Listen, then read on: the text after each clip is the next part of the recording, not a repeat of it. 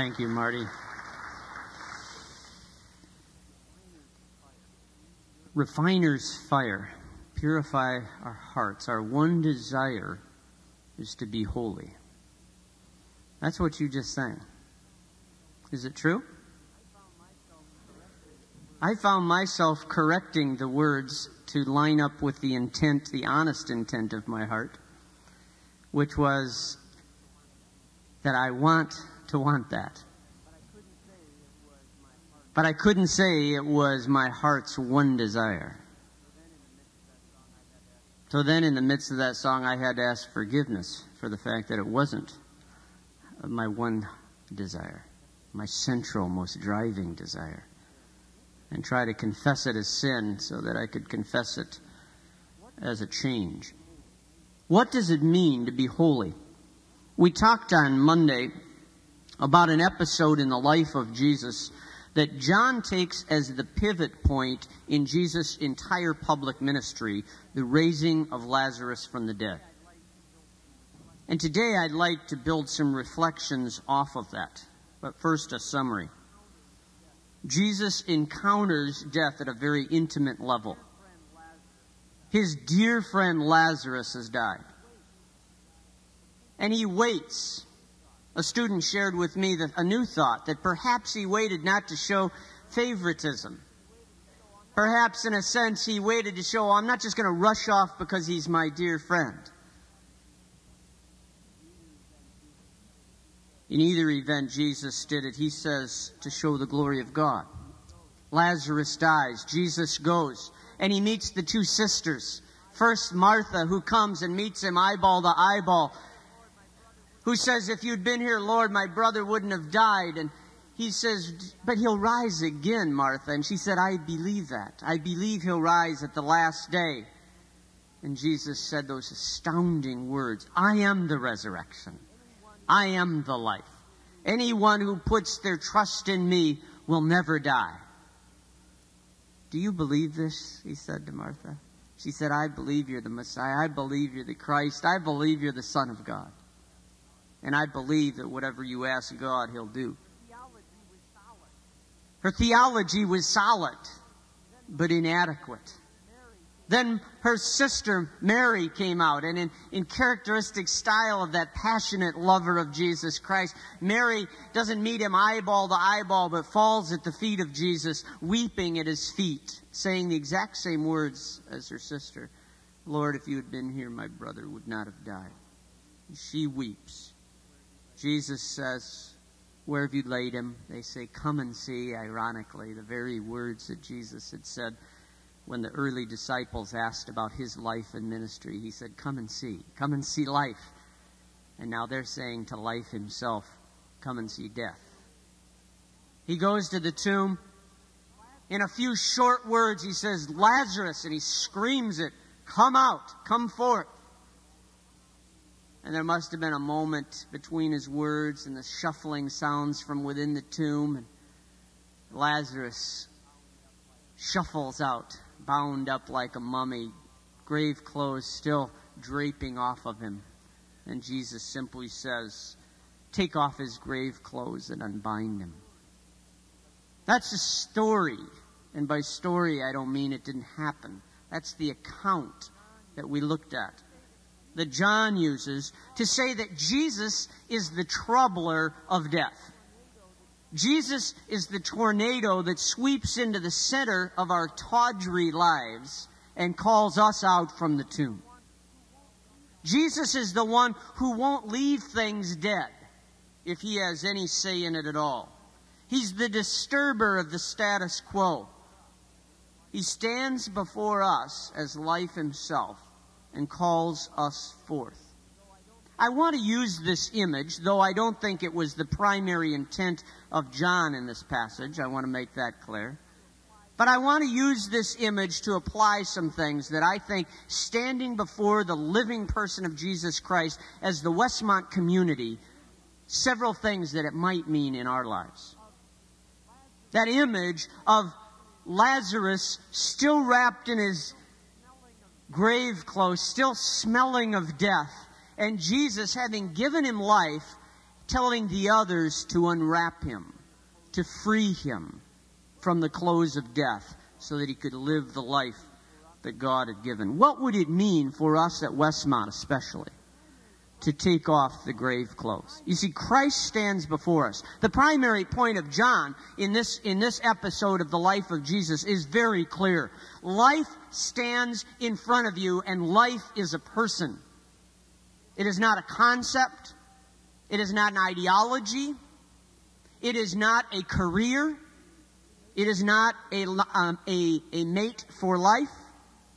It is not your intelligence. It is not your strength. It is not your youth. It is a person. Life itself is found in Jesus Christ and nowhere else. Paul echoes that thought in Colossians when he says, "In Christ lie all the treasures of wisdom and knowledge.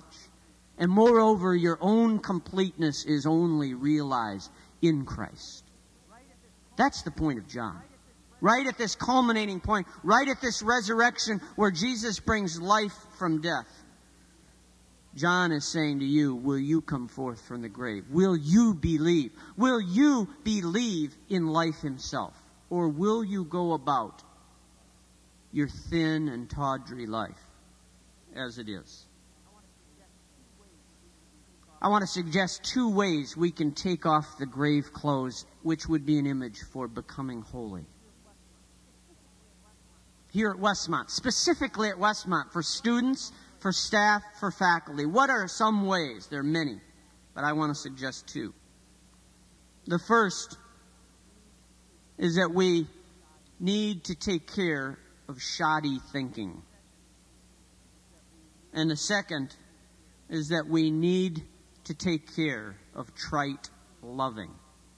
Shoddy thinking and trite loving are 2 parts of our grave clothes that need to be stripped away. We're told by Jesus in 3 places that the most important thing we can do, much more important than success, the most important thing is to love God.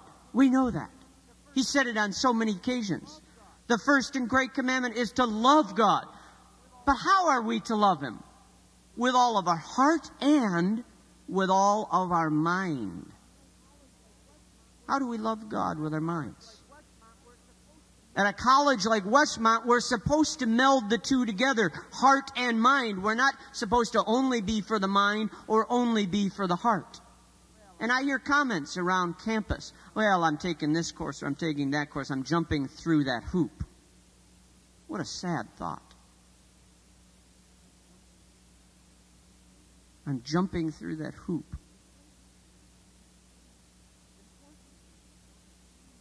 The courses are designed to make us learn to think, to use our minds, to hone them razor sharp.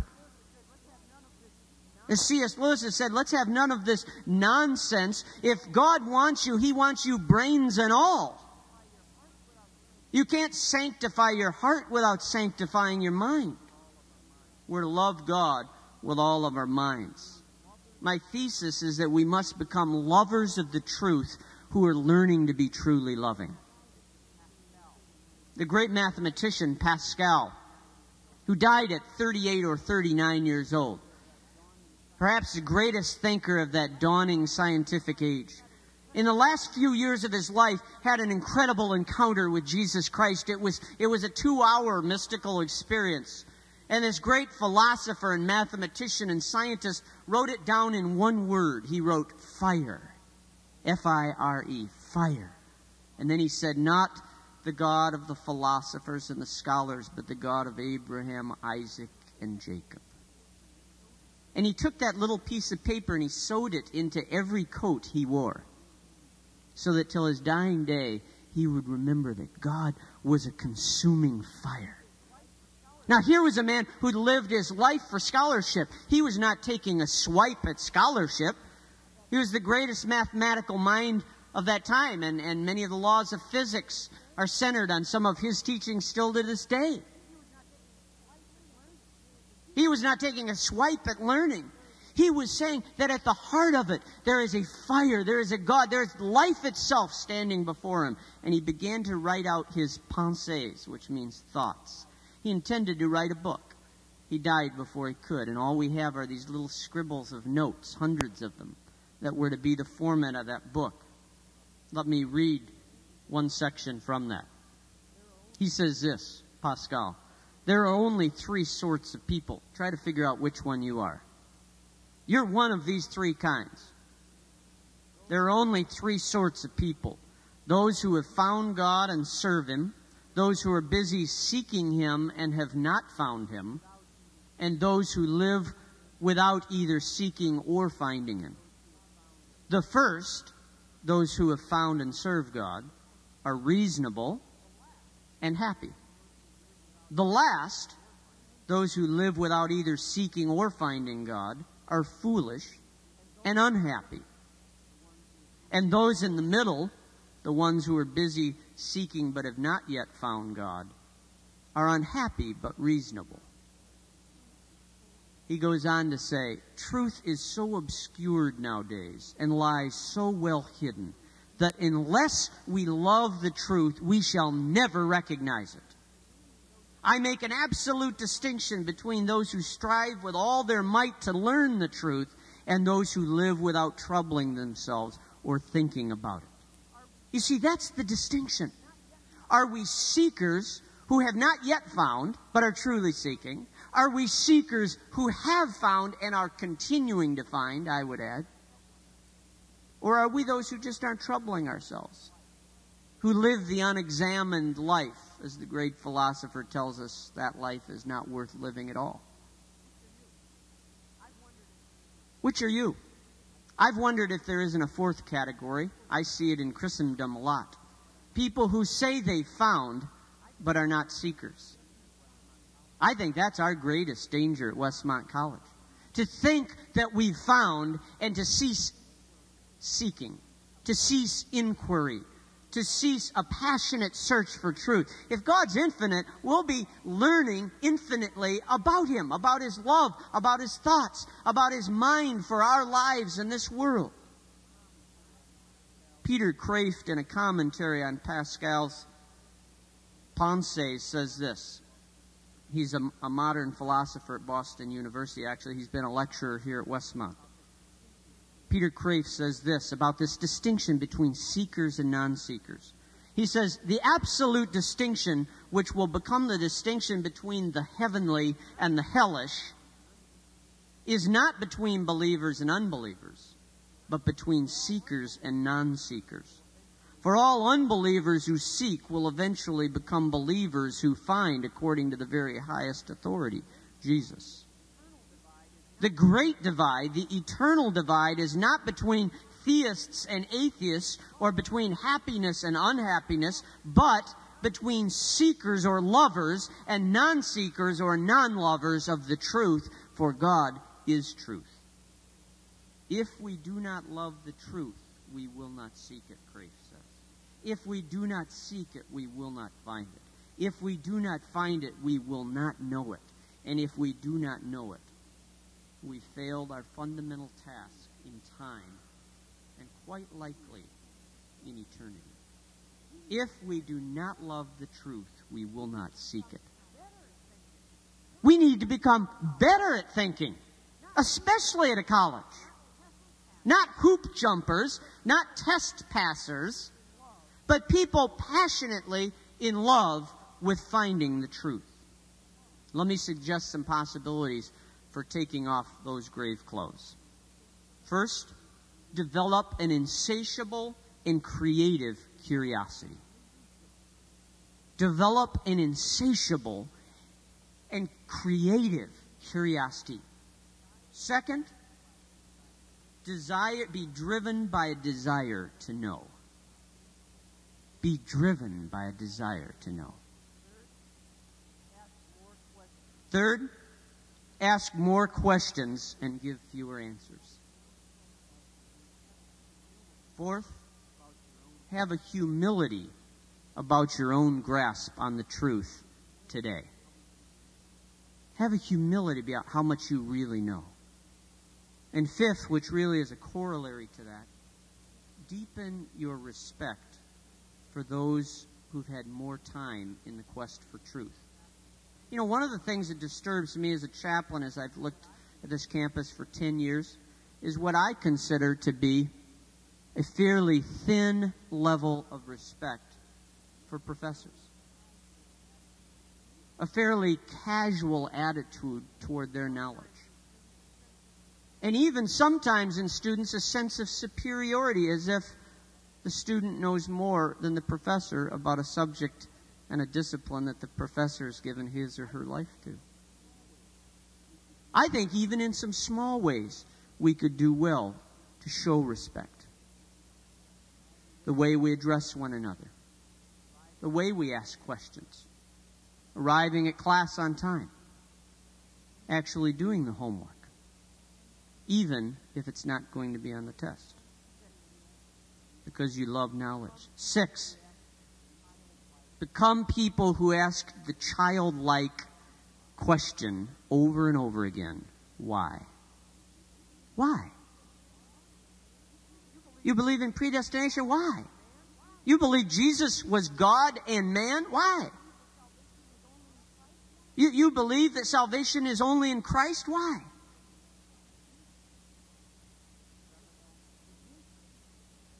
Seven, strip off the grave clothes of skepticism. The worst thing a liberal arts education could do for you is turn you into a skeptic. A skeptic is someone, in my opinion, who's trained in spotting error but never spots the truth.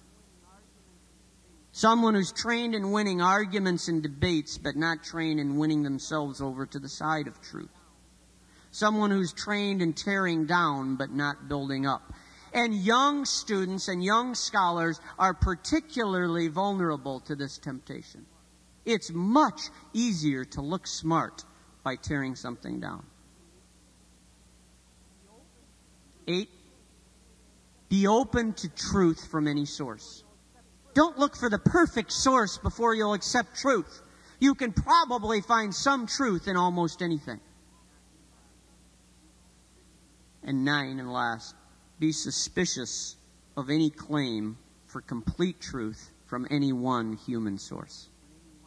I get very nervous when any one church, when any one individual, when any one denomination claims they have the grasp on the truth. The 3 virtues to develop would be humility, desire, and maybe the most difficult, discipline.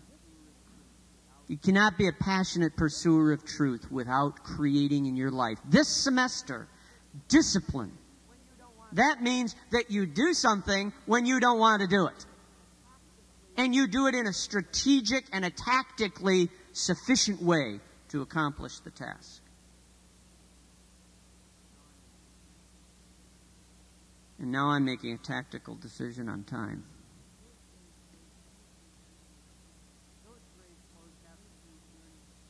Those grave clothes have to do with learning to think well. Thomas Merton raised this question. He said, what good is knowledge that does not lead to love? We not only need to learn to think well, we need to learn to love well. Knowledge that doesn't lead to love is not a knowledge that loves the truth, because the truth is a person, Jesus Christ, who was love in action. And Paul says, if I can fathom all mysteries and all knowledge, that's quite a scholar. That's quite a student. That's a 4.0. If I can fathom all mysteries and all knowledge but have not love, I'm nothing. Absolutely nothing.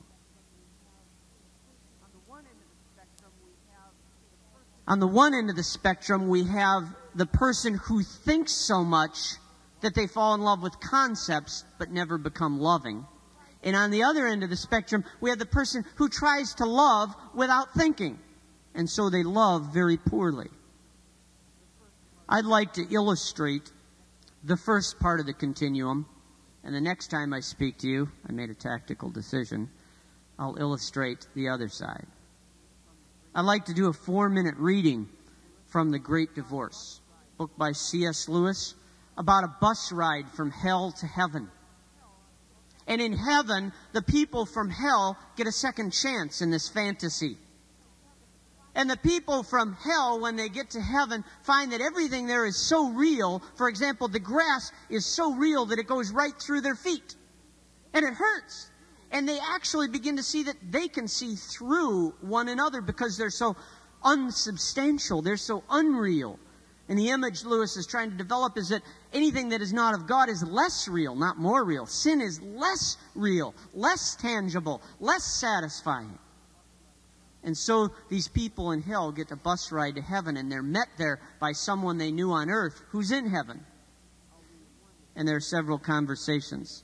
I'll read one to illustrate the idea of the danger of thought, the danger of thinking without learning to love. And then the next time I speak with you, I'll read a section from The Great Divorce illustrating the danger of trying to love without thinking. The context is this. The bright person who's lived in heaven meets this ghost-like person. They both knew each other on earth as theologians. One theologian went to hell, the other went to heaven. The bright person from heaven's been explaining the realities of their past lives and what reality in heaven is like. When the ghost says, and I pick up the quote here, after the bright person's been explaining reality, the ghost says, "Well, this is extremely interesting," said the Episcopal ghost. It's a point of view, certainly. It is a point of view, but in the meantime, the bright person interrupted, there's no meantime.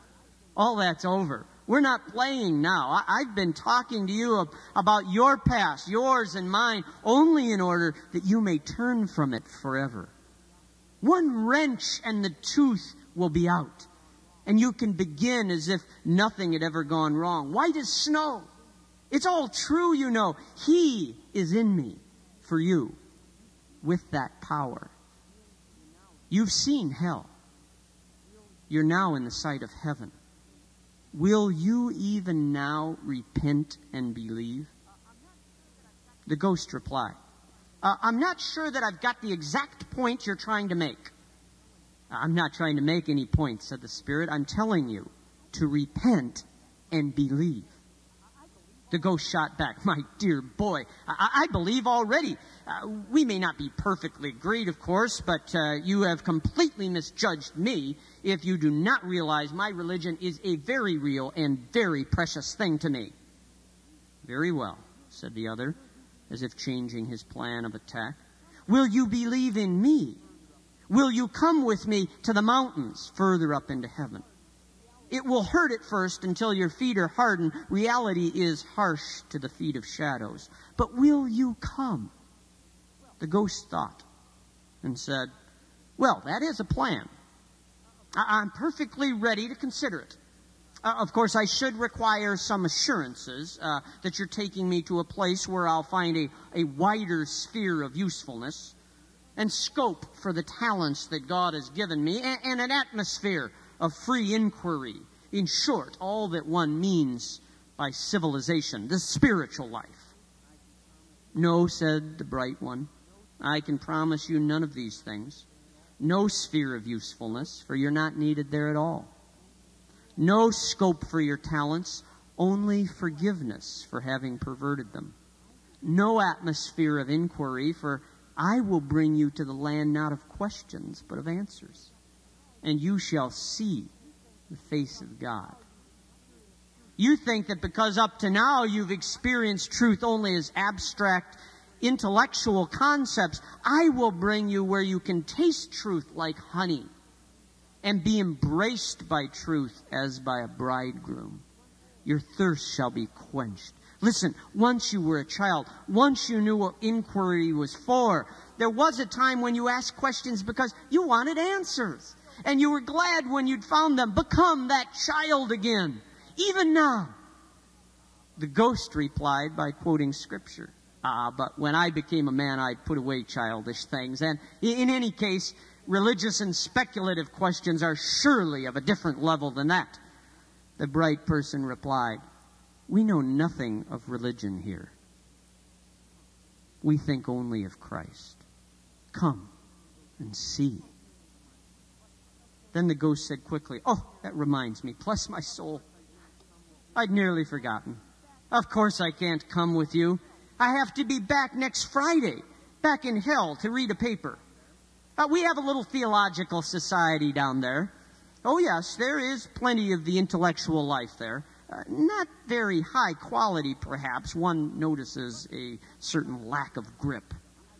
But that's where I can be of some use to them. I feel I can do a great work among them. But you've never asked me what my paper's about. Oh, must you be going? Oh, well, so must I, said the ghost. It's been a great pleasure.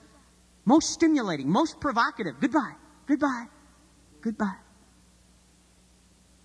And the ghost goes back to hell, to his theological debating club, and leaves heaven. Yes, there's a danger to learning. There's a danger to thinking that does not turn to love. But there's an equal danger of not loving thoughtfully, of not knowing and learning in a disciplined way. And so I'd like to put those thoughts before you to think about for this semester, that we become passionate lovers of the truth who are learning to become truly loving. Let's pray.